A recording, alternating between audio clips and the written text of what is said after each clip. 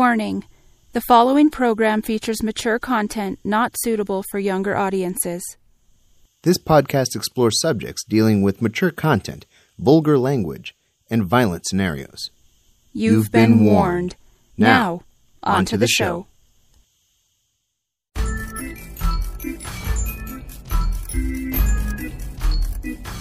Somewhere, in a forest of shadows and gloom, there is a dark and forgotten carnival, abandoned and rusting, lost in time. But at the center of this festering festival of fear lies the still-living heart that is the creepy carousel of horror. Join your hosts, horror narrators TJ Scorpio and GZ Dude 13, as they discuss all things horror and macabre. Welcome to the Creepy Carousel Horror Podcast. I'm GZ Dude 13. And I'm TJ Scorpio. And today we're going to be talking about Clown. Scary, creepy Clown. Yes, Clown the movie. Yes. This movie was directed by John Watts. The writers were John Watts, Christopher D. Ford, and Christopher D. Ford, sorry. The music was by Matt Vellingham. I hope I'm pronouncing that right. We had executive producers Eli Roth, and we'll get back to Eli Roth in a second, Andrew Cappuccino, James Holt, Robert Menzies, and Bob Weinstein. Bob Weinstein. And, of course, Harvey Weinstein. Fuck that. You suck! Yeah, we're not going to talk about Harvey. Fuck that guy. Producers, Eli Roth, of course, Matt Cappuccino, Brian Oliver, and Cody Ryder. I don't know why they're credited twice. They were executive producers, but they're also producers. Whatever. Cinematography was done by Matthew Santo. And this movie it's got a couple release dates. So let's get this right. The movie was released in Italy on November 13th of 2014. Now, I know that you'll find other sources that say otherwise. But that's only because it was released in the UK on March 2nd, 2015. And then it was released in the United States on June 17th, 2016. So it's got a bunch of different release dates. I don't know why it was released in these other countries before it was released in the United States, but whatever. It has a runtime of 100 minutes. That's 1 hour, 40 minutes. And it had a film budget of $1.5 million. And, of course, it did actually bring back a profit with a box office profit of $2.1 million. So at least it broke even and then made some good profit. Good. Rotten Tomatoes, unfortunately, gave it a 45%. And the Rotten Tomato fans gave it a 37%. And I don't understand why. I actually really like this movie. Yeah, I thought it was well done. It was creepy. Oh, yeah. And, of course, IMDb gave it a 5.7 out of 10 rating. People don't seem to like this movie. I don't get it. Is it just because people don't like clowns? Yeah, and I'm thinking maybe a lot of it was maybe the kids' stuff. Maybe that just turned a lot of people off.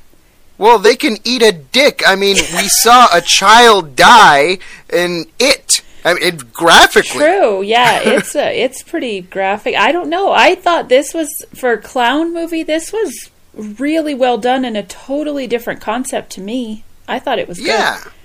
Now, Eli Roth, actually, he on an interview that he did, he commented that he hoped that he would make a new giant that would go up there with Freddy Krueger, Jason Voorhees, and Michael Myers, you know? But the problem with that, Eli Roth, is we already have a clown in the team, and that's it. Right. Yeah, exactly. Yeah, Pennywise the clown has already filled that spot. We don't need any other clowns. However, this clown was unique in that it is a demon. Yes. And it's creepy. Let's see, how are we going to do this? How about I read out the actor names, okay, and you give us the character name and maybe some of their notes. Okay. All right. Andy Powers. He plays Kent McCoy, who is the protagonist/antagonist, and that'll make more sense as we talk about it. Right. Laura Allen. She plays Kent's wife, Meg McCoy. Shut up, Meg. And she is also a protagonist. Cool. Christian DiStefano. Cool kid. Yeah, he plays their son, Jack McCoy. Their crotch spawn. Crotch spawn. I've never heard that in my life. Sorry. Well done. Okay. Then we get Chuck Shamata. I hope I'm saying that right. He plays Walt, which is Meg's dad and Jack's grandpa, and poor Kent's father-in-law. He hates him. So mean. I didn't like him. The guy was Walt's a a douche. jerk, yeah. Yeah. Elizabeth Whitmere. She plays Denise, which is the McCoy's neighbor and Meg's friend. And of course we got also Victor Cornfoot. He plays Dave, Denise's husband. Good. Pete Stormare. He plays Herbert, or Bert Carlson. We have down he's like a bad hero, which again will make sense as we get further into it. Yep. And Robert Reynolds. He plays Dr. Martin Carlson, which is Bert's brother. He's a child cancer doctor. Yeah. Now, we had a much longer list of actors and actresses. It's just that it was way too long to actually put on there. So if we're missing anyone from this movie, just know that I did see them. I made the list, but it was way too long, and it would take too long on this podcast. But I don't want to step on anyone's toes. There's a huge cast of actors and actresses and side actors that helped put this movie together. They did a great job. I am not ignoring any of you guys. You did fantastic. Thank you for putting this movie together. I enjoyed it greatly. Every single little part that anyone did in this movie, especially the bullies. I know I didn't name you in here, but you fuckers did great. Yeah, I thought the kids in general, all the kids in this movie did really well. Yeah. All right, so I'm going to start with the opening scene. The movie starts with children screaming, of all things. Beautiful. Yeah, and we see clown stuff everywhere, and it's a birthday party for Jack. It's his 7th birthday. Yay! Happy birthday, Jack. Yeah, and we see Meg McCoy, who I guess because she's the first character that we establish, she is the mom of little Jack. And that should have, I guess, hit me in the head and like, oh, she's the protagonist. But honestly, I'm still gonna argue that Kent was the protagonist. But whatever. So she's talking to Denise, who is, by the way, the worst mother of the year. Talking about taking her kids just to Chuck E. Cheese's, but Chuck E. Cheese's is for losers.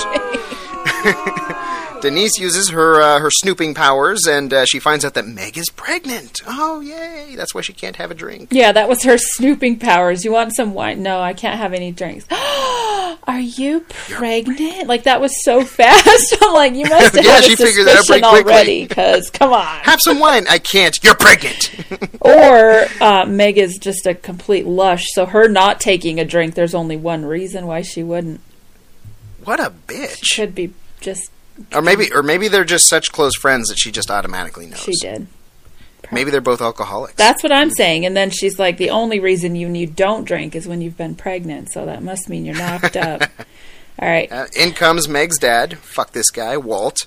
And the first thing he asks for, and it completely establishes him as a douchebag on my book, is get me a beer. Fuck you, dude. At the kids' party. Come on, man. Yeah, at the kids' party. And before she can, of course, enable her old father,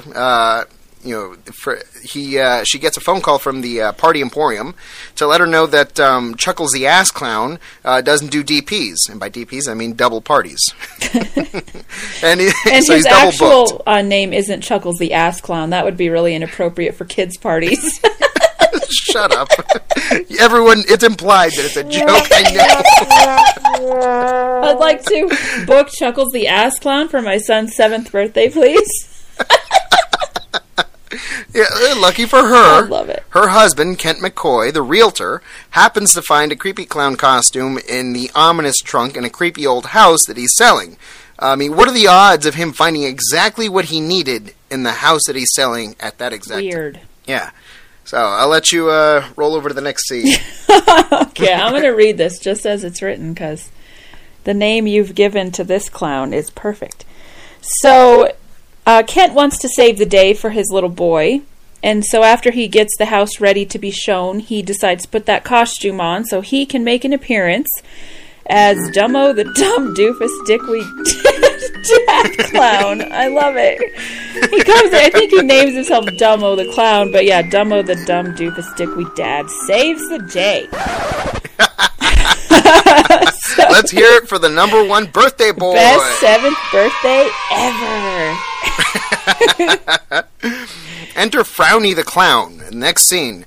Frowny the Clown, which is a real clown by Benjamin Dickinson, is a real show that happened. However, what most people don't know is that this is a cameo from producer Eli Roth. Eli Roth put on that makeup and costume to make this black and white video of the clown on TV. Oh, that's awesome. That's Eli Roth. If you watch again, that's fucking Eli Roth. It's fantastic. I'm going to have to watch that because I did not catch that. Good job. Yeah. It's nighttime. The party's over. They put Jack to bed, and the dog gets let out. And Wifey decides to take a shower, as if Kent didn't need a shower more than she did. I mean, he has makeup on and this stupid costume on. But whatever. And then she makes a mistake where she neglects to wake him up when he falls asleep on the couch. Who neglects to wake up the clown known as Dumbo the Dumb Doofus Dickweed? That was weird to me because before that they were getting a little frisky. She was getting very flirtatious, and she was basically saying, before any hanky-panky happens, I'm going to go clean up in the shower. Basically, like, meet me upstairs. So you'd think after the shower, she would have been like, where the hell is he? Go downstairs, wake him up. Let's go. You need to shower so we can get it on. But she just, I guess she's like, I guess I'm going to bed. That's so weird, but whatever. Yeah. I'd like to point out that while he was falling asleep, Shadow the dog, their dog, ominously starts to bark in the background. So that I think, and this is just my theory, I think that you can put the costume on for a short period of time without the clown taking over. Had he gone up to shower and taken the costume off, I think he would have been okay. Mm-hmm.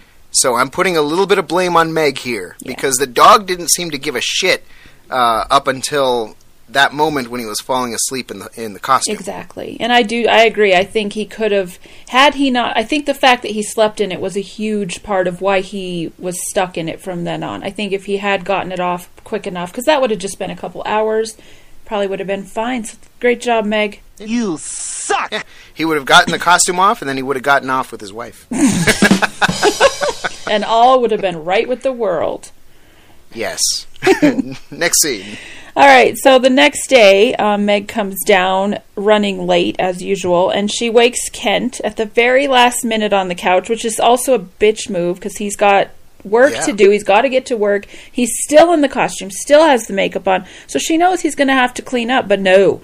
She gets herself ready, gets Jack ready for school, and basically is like, I got to go, bye, and so, poor thing, Kent has to take, not that it's sad he has to take Jack to school, but he didn't have time to clean up. So drops Jack off, he puts a beanie on to cover up the clown hair, and he's still got the makeup. did he try to wash it off before he left the house, or did he just do it once he got to, so he wipes it off. He splashed water on his face. So he heads to take Jack to school, then he goes to his property because he's got to get some renovations done there. So there's a crew there. Their boss shows up in like a clown costume with a beanie, and the makeup, if you'll notice when he gets out, his face is already starting to turn white again. So while he's at the job site, he goes back into the bathroom, and he tries to use one of the box cutters from the worker to remove the costume, because he's tried to pull it off and he can't get it off. So he thinks, I'm going to cut it. So he tries to cut it, cannot cut through it.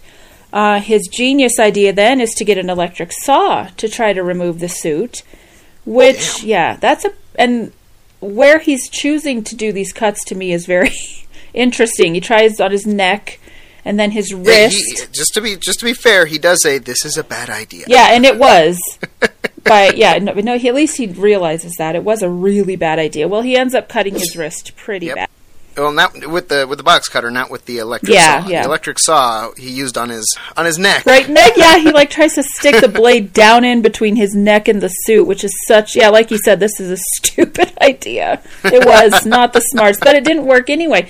So I think he almost. Well, you can hear it from the other room where the workers are, and it sounded almost like he broke the blade. Like it just got really loud and he yells. Oh no! He broke the blade. Yeah. The blade broke. He's lucky Yeah. that the blade breaking didn't slice his jugular vein.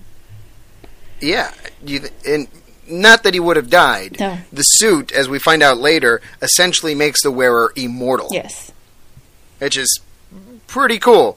Well, kind of. Later that night, Grandpa the god-awful griping geezer sneaks over to start building a swing set, which is just weird. Who sneaks over without telling anyone and starts building a swing set in the backyard? That's just fucking creepy. It's also a dick move because I think he's yeah. doing it to make Kent look bad. And we know that there's a bit of tension between Kent and Walt, because Kent seems to be waiting outside in his car until Walt leaves. Like he's like across the street, and we see Walt drive away. Yeah. And when he walks into the house, of course, Meg laughs at him because he's still in the clown costume. Of course, she's going to laugh at him. But he can't get it off. He just cannot take off the wig. He can't take off the nose. He can't take off the costume. It's stuck on him. She's some sort of, I think, dental assistant or something. Yeah, she's got to be a nurse of some kind. A nurse, or I think she's a dental assistant because of the tools that I saw her have. Anyway, she managed to rip his clown nose off with some very bloody results. Yeah, it rips like the top part of his nose off completely. Yeah. Get some good skin off, and when the nose lands on the ground, Shadow the dog eats so it. Gross. It was pretty nasty. And this is the part where Meg inspects the clown wig and says that it looks like he colored his hair and permed it because it's not a wig; it's his scalp. Yeah, and she tries to pull it, which he had already tried, and it's not. It's attached to his head, so it's like actual hair now. Yeah, it's stuck on there. So then Ken they go to the ER, and the doctor there thinks he's completely nuts, of course. So there's all these questions, and you could tell the doctor's like, yeah, you're crazy. So then he takes a shower when they get back from the ER. Still in the clown suit, yeah. I mean, but I think at this point he's maybe thinking to me the water's going to shrink it, but maybe he thought it'll get wet, stretch, I could pull the sucker off, get this makeup off. But of course, no, can't do it. But he starts to get a little hungry while he's in the shower. You can hear his stomach growling very loudly. So he heads downstairs after and has some of the leftover birthday cake. I guess he devours a bunch of other stuff too, because in the morning there's a mess in the kitchen.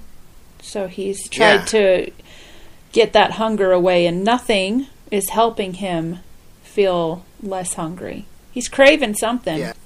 And actually, one other thing, while he was at the construction site, or not construction, at the house with the workers, he used a makeup remover, which did work in removing the makeup, but then we see the makeup returning at the ER. His face is turning white. Right, again. it just keeps coming back. So I thought that was a really nice touch. Very. Attention to detail. Well done.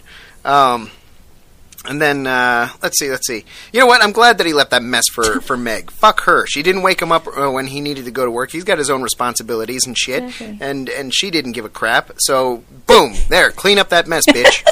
Now you're going to be late to work. Yeah. Ha! Payback's a bitch. Karma's a bitch.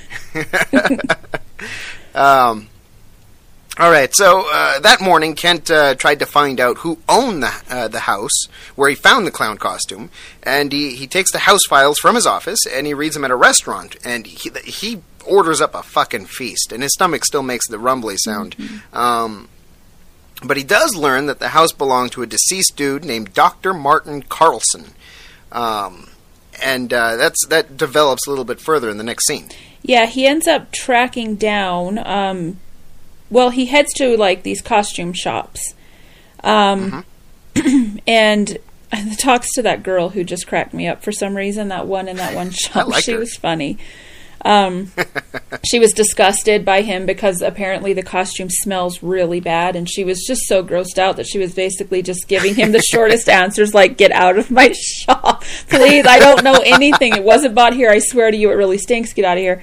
Anyway, he's directed to Herbert Carlson, who is the owner and dealer of Carlson Costumes, rare and collectible costumes and textiles, which is very fitting for that clown costume, because it definitely looks like nothing you've ever seen when it comes to a clown costume.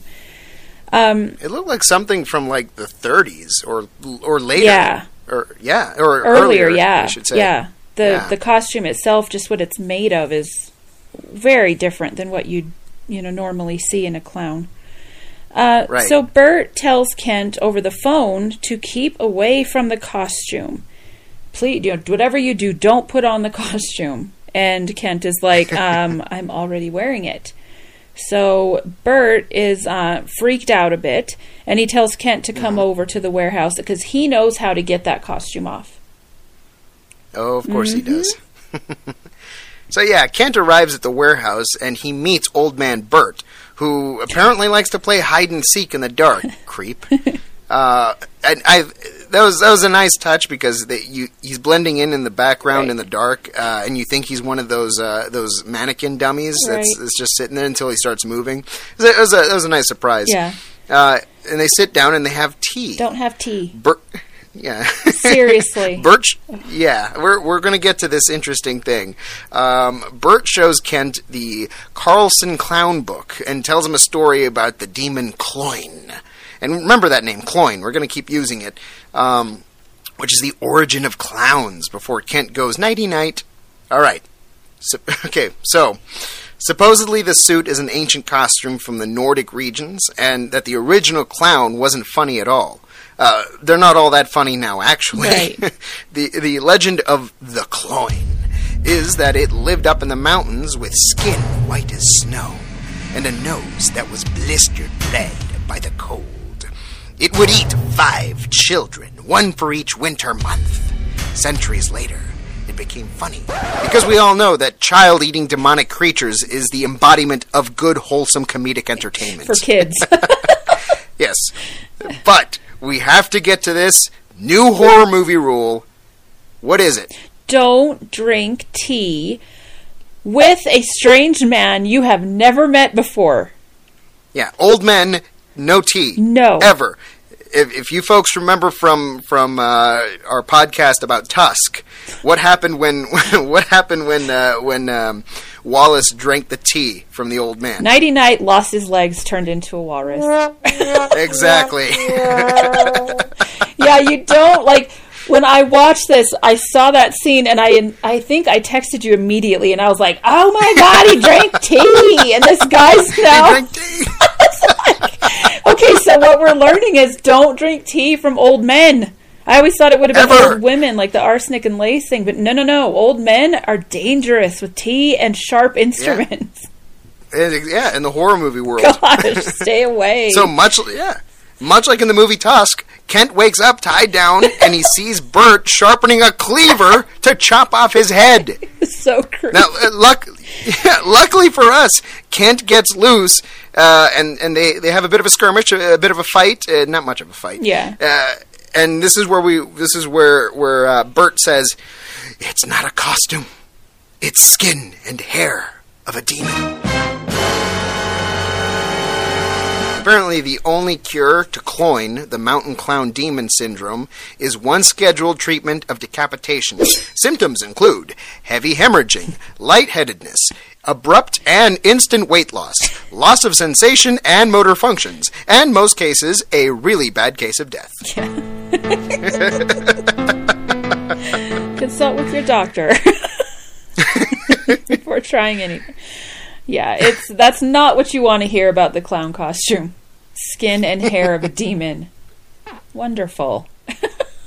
All right, so Kent ends up kidnapping the old guy, and he ties him up in the back seat of his car. Because the old guy, he's not a good fighter, unlike in Tusk. This guy's not a fighting kind of guy. He's old. Kent drives home to tell his wife, who's been waiting for him, about what happened and what he found out. But he bursts into the living room, freaking out, and he finds out that Dave and Denise are over there. Yay! And his father-in-law, Walt, the wonderful cranky old bastard. Of course they think he's crazy because, number one, he's still in the clown costume. He's coming in talking about all the stuff that this old man told him and freaking out. So Dave decides to step up. Yeah. Dave steps up and he's like, you're crazy, man. Yeah, Dave decides to attack Kent, I guess. And he ends it up with a broken arm because this clown has some super strength, demon strength. He's got super strength. So he just snaps his arm, and of course Denise goes nuts, starts screaming at him. Everybody's freaking out. But yeah, all he did was he grabbed his arm and he just bent it back and it snapped in half. Yeah. And he didn't use force. Like, when you watch it, he wasn't trying to... I mean, he just grabs it to push him back, kind of, and snap. The arm just goes, so... He was legitimately surprised, and I'm glad they added that in the scene, because now we see more of the changes that are happening with the suit. Kent, obviously, he runs away after teaching Dave a lesson, and asks Meg on a date to the police station. That's a good place. Moral of the story is, don't get into a fight with a clown. They'll bust your funny bone. Ah, good one. So, Super Clown happens to manifest during the drive. So his feet grow to comedic proportions, making it difficult for him to drive, and he just slams on the gas. And while he's trying to gain control of the car, that's where Bert decides that at that point that he's going to be a total backseat driver, and he gets loose, and he contributed to the car crash, which isn't all that fantastic. The car just kind of sideswipes and crashes into a barrier. Yeah. After the car crash, Bert is weakly, it looks like he's pretty injured, even though the crash wasn't that bad. But he tells Kent to kill himself, and Kent just runs off into the woods with, a rumbly tummy. Yeah, he's still hungry for some reason. All this driving and crashing and freaking out is bringing in an appetite. How does he use the bathroom while he's wearing that costume? I wondered that this whole movie. I don't know, because maybe demons don't use the bathroom. I guess not. So, at this time, Meg is zoning out at the police station while Officer Numbnuts is asking her routine questions. She's not paying attention at all. She's got a lot on her mind, and I don't blame her. Her husband's turning into some psychotic clown. And at this point, she knows he's not just... She knows he's losing his mind not losing his mind, because she felt the hair, she pulled off the nose. She knows there's more to it than he's just not taking the costume off and acting a little off like everyone else seems to think. Yeah. I'm not sure why that scene was a thing. I mean, it wasn't necessary. Guess it's just to show that Meg got stood up on her date. I guess, to show that she showed up. Husband didn't. Now she's just sitting there I don't know what to tell this guy. I don't know what's going on. Well, I guess it does serve in the way that she listened to him. She did try to meet him at the police station. She's not... Yeah. She's not... Okay, all right. That's all right. I justify that scene. So back at home... Grandpa Good-for-Nothing is doing his best to just inject doubt into his daughter's mind, telling her about his clown-in-law being a total weirdo. And of course, Meg tells him to kick rocks, get the fuck out of here. Well, not in so many words, right. But she defends Kent. She loves her husband and she defends him. And Grandpa just kind of leaves. Yeah. So, and I have a feeling Walt is always talking shit about her husband, and that's why she's just it's one more thing. And that's another reason I think Kent is avoiding being around him, because he knows this just gives him more ammo to talk shit about me, because he already does. He looks for reasons to talk. This is the kind of dad, I think, who nobody's good enough for my daughter kind of guy. Oh, God. That's just how I got the impression with him, that he's, he's a dick. Yeah, the scene ends with Mama Meg kissing Jack goodnight. But as she kisses him goodnight, she calls him Doll. What kind of a fucking nickname is that? That's just weird. You don't call boys Doll. No, not a 7-year-old boy. I mean, even a baby boy. You would never call a little boy Doll. A little girl, maybe. But a little boy, that's just weird. I mean, isn't it more disrespectful and by today's standards if you call a woman a doll? Like, hey, doll. Don't call me doll. I think it's adorable, but I call me old-fashioned from, the 40s when guys used to call women dolls and dames. I always thought that was kind of nice, but, it's just weird, though, to call a little boy that. Good night, doll. Like, who says that? Maybe because he looks like a little doll, but you wouldn't, I don't know, a boy, it just seems weird. But anyway, yeah. I'm not a doll. I'm an action figure. Right? I'm a tough little soldier. I'm not a doll. Weird. Yeah. So we pop back over to Dumbo the Clown in the woods. And he has managed to find a campsite with a bunch of little wannabe Cub Scouts. I don't want to call him this. Hey, I call him this, and I will call him this because that's what he was called in the movie. Are you serious? Cub Scout Lardass. Oh, because the boys they called him Lardass. Well, that was mean. He's a little chubby, and so the other scouts were calling him Lardass. So Cub Scout Chubby. Okay, so this I thought was dumb anyway, because they're in the tent getting ready to sleep, and the older of the boys comes in and tells him he needs to do his dishes, which I thought, wouldn't you have just taken care of that after dinner? But whatevs. So little Chubbo decides to go do his dishes in the dark. He breaks the scout rule number 78, and I made that up. Yeah, I know, because my brother was in scouts, but I wanted to say it because you wrote it. So he's in the woods. I don't know where he's headed to wash this dish, but he ends up running into Dumbo, who's squatting near a tree, looking all creepy. And this kid, this is the scout rule he breaks, he goes up to feed the wildlife, because he offers this guy some of his, what does he have? Do you remember? A Twinkie or something? I don't remember. I thought they were granola bars, maybe. Granola bar, probably, I don't know. But he reaches out to feed this clown, and he loses a finger or two, because Dumbo doesn't really want granola. He wants fingers of little boys.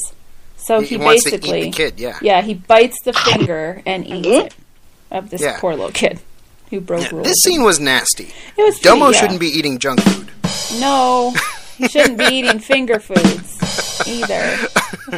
Also, I don't like to point out that he's an adult, but why is he ordering finger foods from the kids' menu? True, good point. Good point. Hey, TJ. Yeah. What do you call a fat kid who puts his right hand into a demonic clown's mouth? I don't know. What do you call? Lefty. Oh my God. It's a bad joke. Insert drumbeat here. All right, at Jack's school the next morning, Meg tells Jack not to go home with Daddy. So she tells him, the person that you're expecting is either going to be Grandpa, what's her name, Denise. Or me. Right, no one else. Yeah, and if Daddy shows up, then you tell him the teacher wants to talk to him. Right. So, responsible mom. Thank you, Mom. Yeah. Good job, Meg. And once again, she calls him Doll. Shut up, Meg. This time, two older and bigger boys heard it, and they bully him. We see that he gets bullied for being called Doll. Meg, what the fuck are you doing, you oblivious bitch? I take back what I said about being a good mom. You fucked up. Yeah, I mean, it's bad enough to call him that at home, but to do it at school, where others are around... she's actively contributing to Jack's school life as a living hell. Shut the fuck up, Meg. Shut up, Meg. Exactly, and those boys are right there. It's not like she couldn't see them. So, yeah, it was a stupid move on her part. I know. I don't know. Maybe she thinks he's 7. Kids aren't cruel, but seriously, he's 7. Kids are cruel. Kids are evil. Yeah, they can be. So, after this, we get a little view of our evil clown in his natural habitat. He's either trying to remain a clown or turn into a troll, but either way, he's living now. He's hanging under this bridge in the forest. And I don't know, he's just kind of cowering there, probably trying to figure out his next move. Still hungry. Yeah, and then we return back to Meg, the human queef. She's back at home looking through the Carlson clown notes. And I think now's when she's really starting to believe what her husband was trying to tell her. And with all the evidence she's physically seen, I think she's reading the notes and going, holy crap, he wasn't making some stuff up. Yeah. This is true. He's in trouble. Yeah. Next we see Kent adapting to his new life of solitude in a public bathroom. And at the worst possible time, school kids arrive. I guess it's like a choir group or something on a field trip. Yeah, they arrive, and they end up forcing him out of his hidey hole, because you can see that he's starting to feel like the pull of the hunger towards eating kids. Yeah. So he busts out, and he runs away before he can hurt any of these kids. He takes a public bus ride to one of his properties. Like, as you remember, he is a realtor. And he goes to the Kimono Apartments at 662 to 610 Bar Avenue. He meets, and that's where he meets this stupid kid. See, and I like this little kid. Yeah, his name is Robbie. And he straight up tells the kid to just go away, leave him alone. And he pulls out a gun, which, by the way, the gun belonged to Bert. We see that this was Bert's gun. So he pulls out a gun. Okay, I still have to comment on Robbie the retard from the Hot Tub Club, because that's what it says on his shirt, Hot Tub Club. Robbie the retard from the Hot Tub Club. He's a little kid. He's got to be like 4. He completely disregards all rules pertaining to stranger danger and makes a serious effort to put his own life at risk by offering the stranger sweets. Not the other way around. He offered the stranger sweets. Right, and I'm looking at this as the sweet little boy who's probably 4-ish, and he maybe has really shit-tastic parents who never taught him about stranger danger. No. And all he sees is this, but I mean, he's like a creepy clown, but he sees a clown, so he's like, are you a clown? You know, I mean, I thought he was so cute, and I know, I get it, but I think he had horrible parents because he's hanging outside of an apartment. So I feel bad for this poor kid. He just wanted a buddy to have some cereal with. I don't care what you say. He's Robbie the retard in my book. No, not to me. Okay, all right. Let's move on to the next scene. So, we go back to the McCoy house, and now we see that Shadow, the dog who, remember, he ate the nose, he is now Doggo the Demon Clown Canine. Woohoo! He's gone a little nutty himself, so I'm guessing that nose put a little demon inside that dog. It goes back to the apartment where Kent is, and he does the phone call. Then he blows his brains out, and they're rainbow. It's like in the bathroom. I thought this scene was pretty cool because awesome. He's sitting in the on the edge of the bathtub, or in the bathtub. He's in the bathtub, yeah. Behind him is the white tile, and he shoots himself in the head, and there's just, like, if you just threw mushed up Lucky Charms marshmallows on all over the back. It's just rainbow colors. It's beautiful. So his brains are now rainbows. Like, he's fully a clown inside out. It's just beautiful. But, he doesn't die. He kind of sits there a minute, like he dies for a split second almost, and then he, like, comes back like, holy crap. Yeah. That didn't kill me. Yeah, he comes back to life. He wakes up and he kind of puts himself back together, and that takes us to the next scene. Or actually, towards the end, that scene ends with Meg deciding to look for him. And she knows he's got to be, most likely, he's disappeared. He's got to be in he's got so many properties. Yeah. He's got to be in one of those properties. Yeah, I guess she makes the statement that they've gotten into a fight before, and the last time, instead of going to a hotel, he just stayed in one of his properties. So, right. All right. Exactly. And the next scene is when we're treated to a modern-day guillotine building montage to the song "King of Clowns," which is actually a really good song. This. Yeah, it is. And it was written by Neil Sedaka, I think, or sang by Neil Sedaka. I'm not sure. Mm-hmm. While Meg is going from one property to the next, playing hide and seek with Kent the King of Clowns. That's really good, Kent the King of Clowns. Very good. So Kent makes this awesome, like, double table saw guillotine where he's just gonna he's on the chair and he's just gonna fall backwards into the saws and cut off his own head. Right. Yeah, which is fucking awesome. It's clever. Yeah, it was very clever. I mean, if I were him, not saying that I would kill myself, but if I were him, I wouldn't fall backwards in a chair. I would just fall backwards. Right. Yeah. Yeah, anyway, he ends up blotching his suicide attempt just as Robbie intrudes on him. Literally, just letting himself into the lair of the creepy clown stranger. And he's rewarded for his efforts with a broken saw blade to the chest. Because when he blotched his suicide attempt, one of the saws falls over and breaks and just flies straight through poor old Robbie. It just cuts right through his chest. Bon appetit, Monsieur Clown. Poor Robbie. But let's take... But yeah, this helps the clown's hunger problem for a little bit. Yeah, let's take a moment to appreciate Robbie the retard for what he really is, okay? No. A shining example of what not to do when encountering a creepy clown stranger.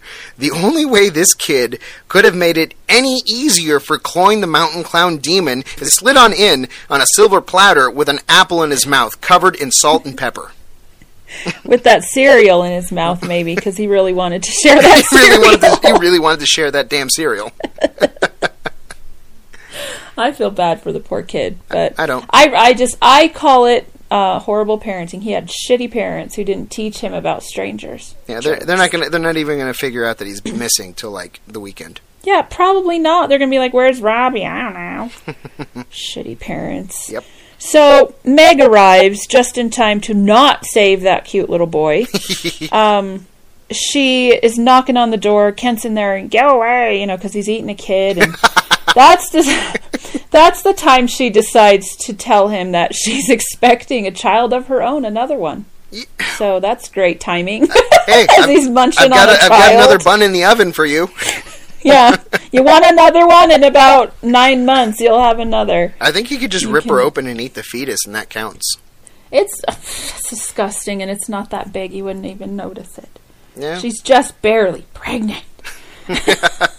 So, she ends up... Okay, so I'm guessing he must just kind of sneak out. Does she see that? Him eating a kid? No, she didn't see. She didn't see the dead kid in the room. Yeah, he must just squeeze on out of there. So she takes him home. Decide to, let's throw a little kink into the mix and get some chains, baby. Brown chicken, brown. So what they actually do is they head down to the basement, and Kent wants her to chain him to the hot water heater. And not unchain him no matter what, because he can tell, especially now that he's eaten an entire child, that this demon is really starting to take over. So he knows it's not going to be good from here on out. So she chains him up like the animal he is, and then promises not to let him go until she can get him fixed. Huh. Is it weird that I felt my nuts try to withdraw a little bit at the sound of that last sentence? Yeah, that came out wrong. Yeah. All right, she consults the Carlson Clown Manual again and finds that Bert Carlson once wore the clown suit, too. So she pays him a visit in the hospital, and she gets no answers from him because his jaw is wired shut.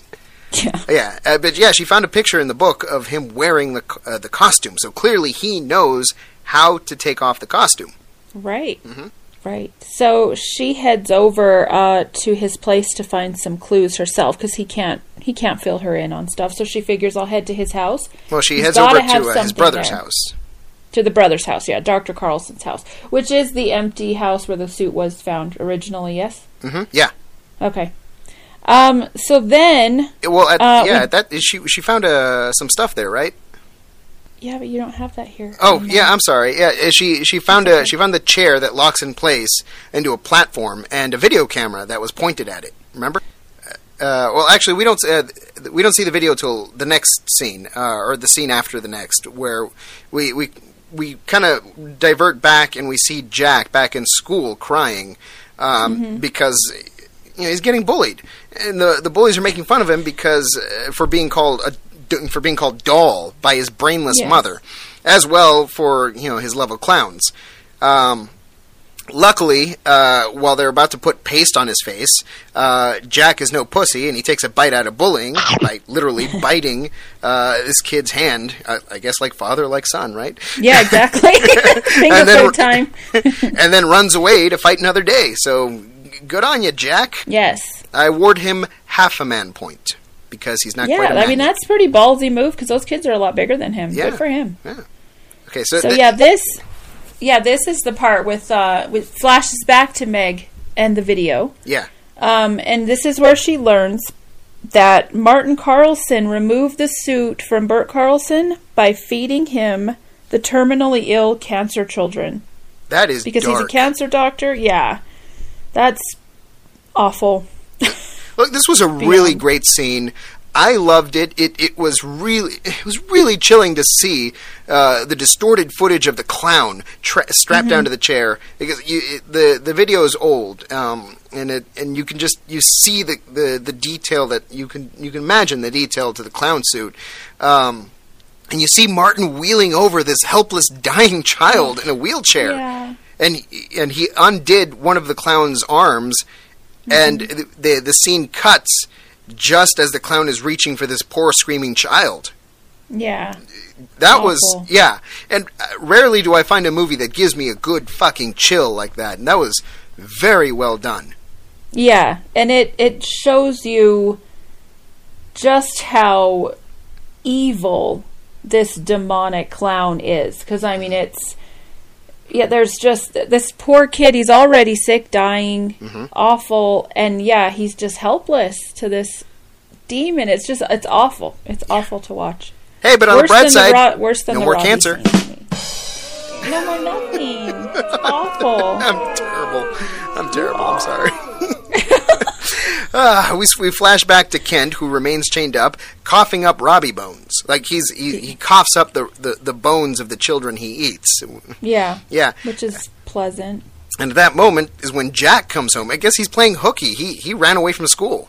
Yeah, he left. Screw this. Those bullies are mean. I'm out of here.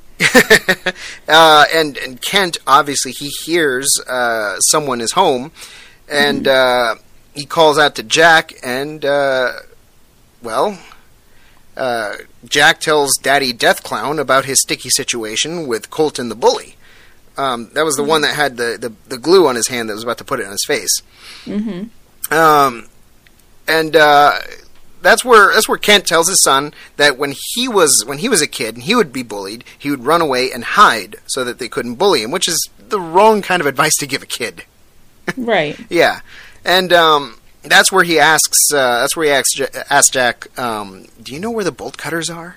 Right. He gives him the fucking bolt cutters. Meg finds out from Denise that Denise the dupe that Jack isn't in school. Yeah, that Jack isn't in school. Yeah. So she races home and she finds him somehow safe and sound. So far, the majority of the kids in this movie are displaying some disturbingly low survival instincts and incredibly poor judgment skills. I can only surmise that Jack escaped the clutches of the killer clown out of sheer dumb luck. Yeah, all I can think is that maybe that's partly why he told him to hide. Maybe. He hides from go hide, because this bully could find you. Or that he's got enough of himself still in there that he's not going to kill his own kid just yet. I like that. That's a better justification as to why he didn't kill his son at that scene. So, I think there's still enough of him in there. Yeah, he aimed Cloying the Clown at the bully. So, Colton, which is the bully, he goes home after school and plays some video games. He's being a little dick on the video games. He's a douche. Oh my God, he's annoying. Like, I've played those online ones before, and I know kids like that that you hear on there. You know, they're just shit talkers. And what cracked me up is he's playing, I think, with a teenager too, and the teenager's just giving him a hard time.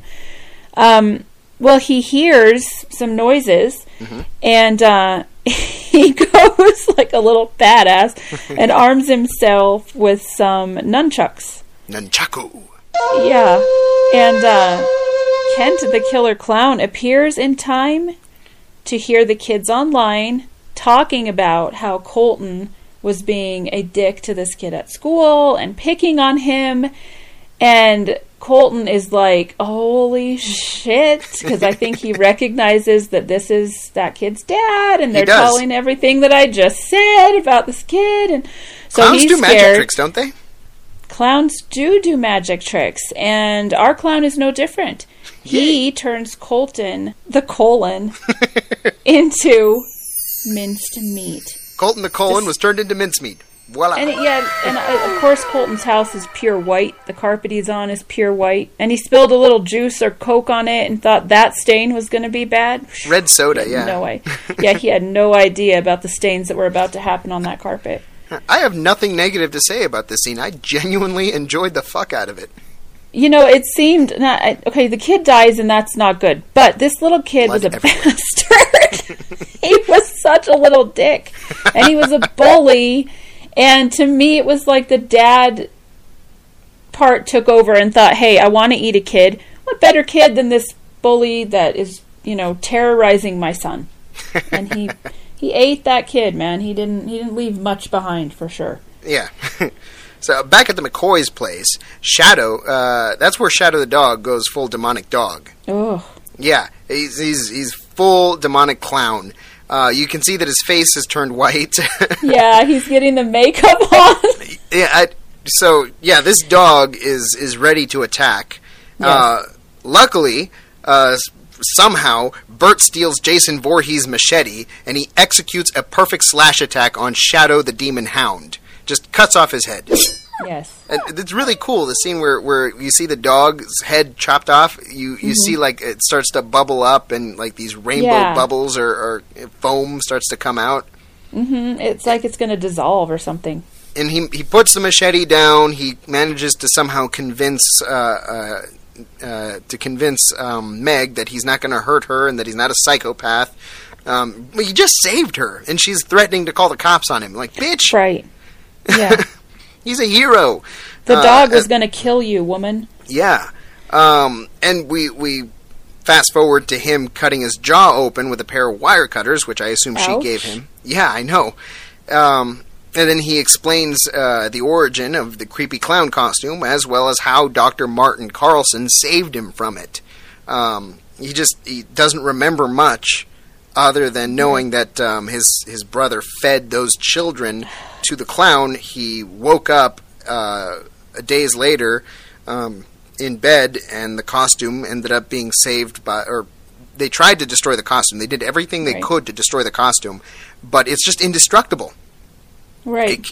So the best they could do is just hide it, and that's what his brother did. Dr. Martin Carlson put it in this case and left it chained up in his attic, I guess.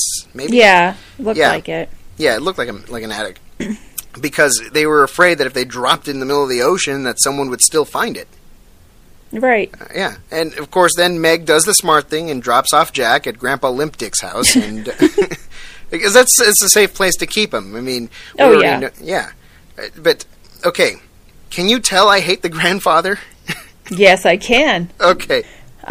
So Meg and Bert make their way over to Colton's house, and they find half of him there on the white carpet. Where are the parents? I have no clue. They must work, and he's a latchkey kid and little piece of shit. I don't know, but yeah, nobody's there. And they just leave. Like, they're just like, well, hell, missed him. Those poor parents when they come home. So they use some detective skills and determine that the clown has probably gone to Chuck E. Cheese. We have Chuck E. Cheese pop up again. Yeah. While there, and he did, they're right. I like the Chuck E. Cheese scene. I don't know if you liked that one. It was really well done. Wasn't it? When is his name? We don't know the boy's name. Greg's older brother. When he's looking for him and he's going through all the tunnels and... The lighting is fantastic. There's a lot of red light. It's so eerie. They cut out the music and the noise from the background, and it's just this kid wandering through these tunnels, these Chuck E. Cheese tubes. And you know what it reminded me of? Alien. I remember watching that movie, and when the scene where they go into the air ducts to find the alien and try to kill it with flamethrower. Right. That's what it reminded me of. And as a kid, when I watched that movie, I was terrified. Oh yeah. It just made no sense. Like, don't go in there. Right. There's not a lot of places you can turn around to get out, or I mean it's. And the way that they faded out the music and the kids screaming and playing in the background was just, it made it all the more creepy because it was so lonely and there's nobody up there. And then he'd run into some kids, but they were all headed the other way. One girl is just freaking out. I think she tells them not to go in there. She says, "Don't go up there." And then she just slides away. She just slides down the slide and disappears. Yeah. Don't go up there. Yeah, and he starts seeing some signs of blood and some stuff. Yep. Yeah, sadly, he met the Cloyne in that tunnel. So he is no more. The older brother also gets pulled in. So now we're up to 4 children. So we need the one more. Everyone, I think... An alarm goes off. Yeah, there's blood and stuff, I think, coming down the slide. So kids start freaking out, and then they set the alarm. An arm slides down, An arm, yeah, that's what it was. So everyone's running out of the ball pits. Everyone's frantic, screaming. The alarms start sounding so they can evacuate the building. Meg and Bert go in during all this, and they confront the clown, who is now almost at his final form because he's got that one more kid he's got to do. Yeah, he's still transforming. Yeah. He slaps the absolute shit out of Bert and demands one more child or else he'll eat Jack. So I think now the dad part is going to lose if they don't hurry. Yeah, at that point, Kent is gone. We are left with just Cloyne. Yes. Yep. And he gets away. And Meg just takes off and lets Bert be arrested by the police, which was awfully kind of her, isn't it? What a blue falcon. What a bitch. Right? She has no loyalty whatsoever to this Bert. He's tried so hard to help her, and she's like, screw you, like twice now. I'm out of here. Yeah, so... Just going back to the original part where the scene started, where Colton, back at Colton's house. All right, horror movie rules dictate that parents must not, under any circumstances, leave their kids or teenagers home alone. Just don't do it. No.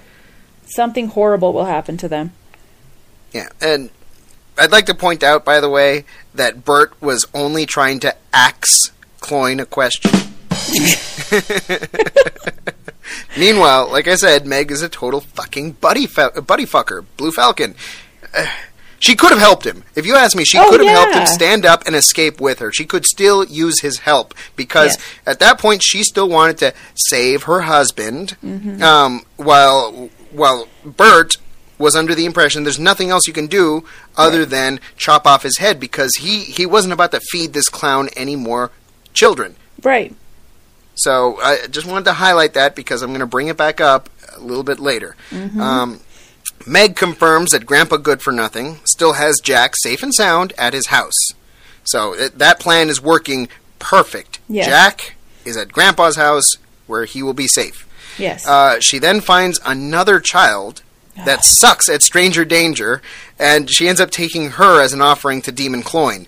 And these kids, okay, her name is Annie. Annie's parents are another total failure in teaching the subject of stranger danger. Luckily, during the scene, a police detective sees Meg leaving with the kid, and apparently his spider sense went off or something, because he throws Meg a very stern look and, I guess, follows her. Yeah, and Meg is going to drive Annie to where the Cloyne was supposed to meet her, and after a while, Annie finally snaps that we're not headed home. And she recognizes Meg from somewhere, she mentioned, so she knows of her, Oh, dental appointment. Yeah, she went to the dentist where she worked, and she recognized her as one of the ladies there. That's why she trusted her enough to jump into her car. Yeah, and she seemed nice. She said, "You seem nice." So yeah, that's a perfect sign to get in their car. What kid believes that the dentist is nice? You don't know her still. A lot of those horrible people seem nice because that's how they get people. Stranger danger, bitch. Exactly. Anyway, so she's taking her to that spot. Annie then starts to freak out and realizes that Meg maybe isn't so nice after all. Well, she actually, too, she has her get out of the car, has Annie get out of the car. When Annie tries to get back in, she won't let her in. She locks her out, which just pissed me off. I was like, okay, I get it. I get what you're trying to do, but you're also a mother. Like, your instincts to protect a child should kick in, not, I'm going to sacrifice you to my psychotic husband. The detective swoops in, thank God, with his spidey senses, and he saves the day. Annie runs away, and Officer Spider-Man gives chase. Yeah, just long enough for Meg to leave and drive home. Let me just highlight the fact that Kent, her husband, stood her up on the first date at the police station the other night. Right. So what made her think that Cloyne the demon clown would follow through? Right. He's not good with keeping dates. Yeah, no. All right, we go back over to Grandpa No Brains. For some unknown reason, he decides to bring Jack home. Right. Weird. They do not explain. The movie does not fucking explain why he decides, because Grandpa No Brains has already established that he does not trust Kent. That Kent is not okay in the head. He cannot trust him, does not trust him. But for some reason, he decides, I'm going to take Jack back to ground zero. And you'd think after the call from Meg asking, are you still home at your house? Are you safe? Yes. That's a sign you should probably continue to stay there. Yeah, but God damn it, Walt, you stupid, dumb motherfucker. He goes home and he finds blood and bones. And I guess he decides that's a good sign to come in. Luckily, okay, Meg comes home. She arrives home. And she sees that Grandpa's fine. And he affirms, I'll clean up the mess. I cleaned up the blood. Whatever happened, whatever you're involved in, I'm I don't want you to get in trouble, whatever. And that's where Cloyne shows up, and he finally does the most satisfying thing in the entire movie, and he rips Grandpa's mouth off. Good. Fuck you. Yeah, it was about time. We're sick of that. Yes. And he chases after Meg, and Meg stops. It's hammer time. Stop. Hammer time. She picks up a hammer and she bashes him. Actually, she hits him in the leg, and it looks like she actually injured him because he limps. Mm-hmm. And he stops while he traps her, because he managed to trap her in a corner. Right. He's about to kill her, and we all saw that he has no hesitation. But he stopped and he touches her belly. And I guess you see him plunge like a claw or two into her stomach. Yeah. Yeah, he feels her pregnancy, and he can, like I said, he could probably just eat that fetus and complete his transformation or whatever, complete his hunger. Right. Meg distracts him by screaming, "Run, Jack!" So Cloyne goes after Jack. While he's chasing after Jack, well, first he bites her on the shoulder. The Cloyne bites her on the shoulder and shoves she goes her after him, really hard.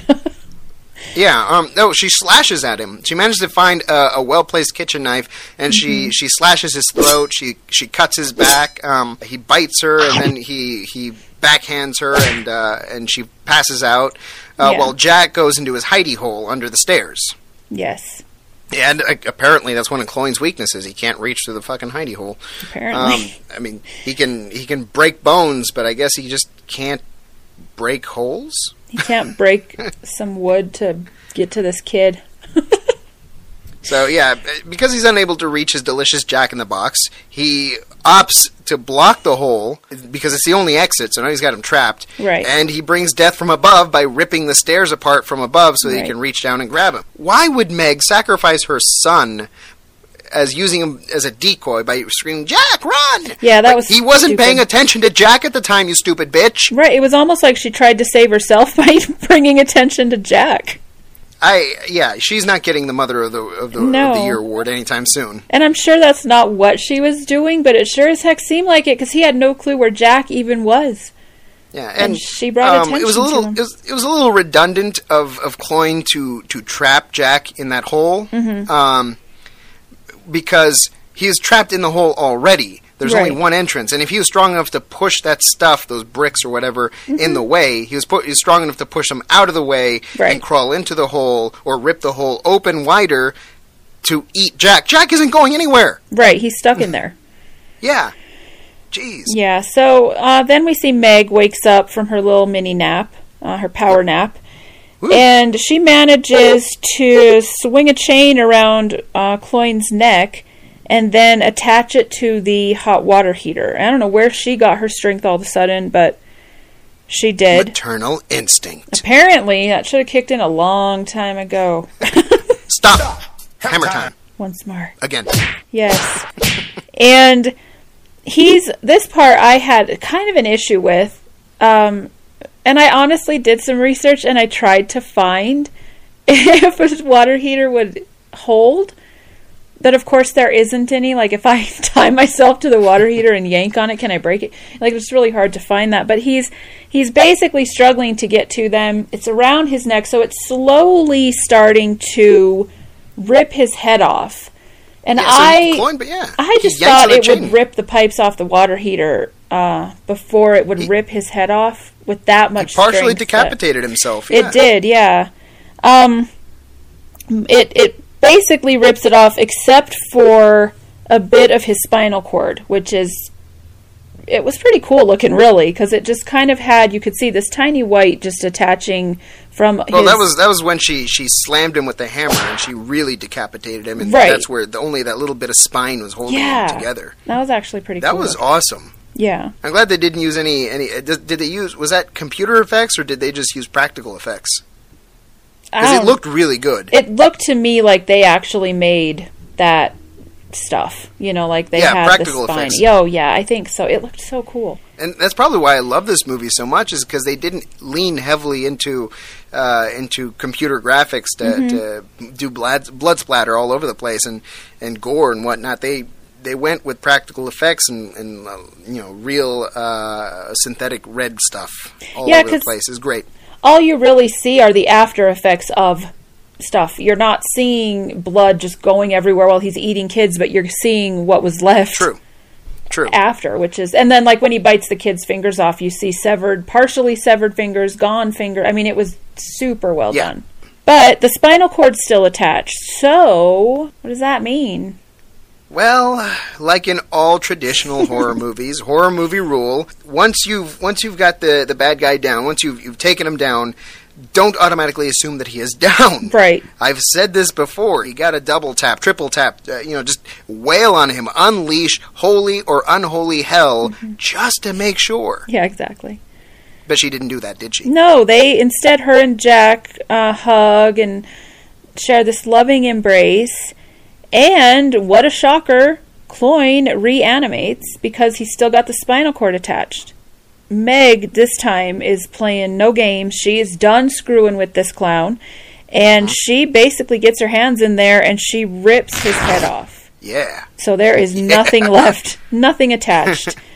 And the suit starts to melt off of him like birthday ice cream. Yeah. Yummy. Yeah, it's so and then the weird. police arrive. Yeah, yay. Good timing. Okay, we all know that cops are essentially useless in horror movies. Cops do not do shit. They are cannon fodder. Right. Exactly. If anything. Fast forward a day or two later, and police put Kent's strangely immaculate clown suit and other personal belongings into evidence. Boom, roll credits. Done. And I know damn well they didn't just hose off that rainbow blood from the clown suit. That's tampering with evidence. What the fuck were they thinking? Why was everything so clean? Why didn't we see any blood on the clown suit? Because decapitation is a very messy procedure. Oh, yeah. Do you think maybe, since it's really almost like demon skin, do you think it not cleans itself, but do you think it just, because it kind of melted off of him as well, so maybe it kind of reforms a brand new looking again so the next person won't be disgusted by it? It doesn't take away from the fact that there is a dead body without a head in it. Exactly. And I thought, too, like, how in the world is she going to explain this to the police? She just decapitated her husband in the basement. And as we see, this is pretty quickly, but his face, you see the head, the clown skin falls off of it. Yes. Yeah, the clown skin just falls off, and you just see Kent's face again. He looks normal. So, they're not going to see a demonic monster that's been decapitated and left in her garage. Right. They're going to see a dead human body in a clown costume. Right. I guess the only thing would be all these kids that were killed. She could just be like, yeah, he lost his mind and he killed all these children, and then he was going after our son, so I killed him. But yeah, it just, like, what are the chains for, ma'am? You know, you had him chained to the water heater? You know, it just, to me, but whatever. We don't have to have an answer to that, I suppose, but it is kind of a weird ending, and I think the ending left it open for a second for sure. Yeah, I'm not sure how popular this movie was. Obviously not very popular. Right. But, as you can tell, I had very little negative things to say about this movie. I enjoyed it. I would give it a 5 out of 5 if I had my way. When I went to go watch it in theaters, when it came out in theaters, I was literally the only person in that theater watching this movie. That's so sad. I thought it was great. I mean, the first thing that went through my mind was, is this movie so scary that no one wants to show up? Right. And I guess people really don't like clowns. Then the second most terrible thought came to me was, maybe this movie is so bad that no one is coming to watch it. Right. I was pleasantly surprised. I was laughing and yelling because there's no one else in the theater. I could be as loud as I want. It's like, oh, yeah! True. That would be fun. But I think it's sad that people haven't given it a chance.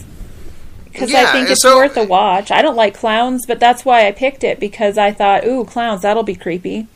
Yeah, and no one can use the excuse that, I don't like clowns. Fuck you. A shit ton of you fuckers that don't like clowns went over and watched it. Right. Okay? Right. So many people, I don't like clowns, but I'm going to watch it. A lot of people went and watched it. And that movie has a scene where it literally bites Charlie and rips off his arm. We see that. We see that happen. Right.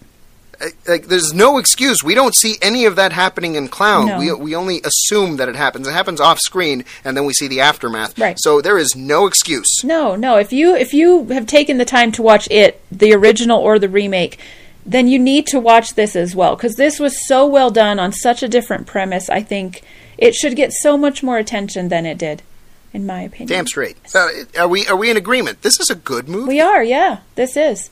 Wow. We really, and that's why this episode's so short, we really didn't have a lot to go back and forth about or argue about. It's just, I enjoyed it. It was good. It was a good, totally different type of clown movie. Robbie's the retard, though. That's the only part I don't agree with you on. I think his parents suck. I'm going to blame his parents on that one. He's too little horrible parenting. Poor little Robbie. Thank you so much for listening to the Creepy Carousel Horror Podcast. I'm TJ Scorpio. And I'm GZ Dude 13. We'll see you next time. Bye. Thanks for joining us. You've been listening to the Creepy Carousel Horror Podcast. If you have any creepy content you want us to cover, feel free to email us at tjgzhorrorcast@gmail.com. Happy nightmares, everyone.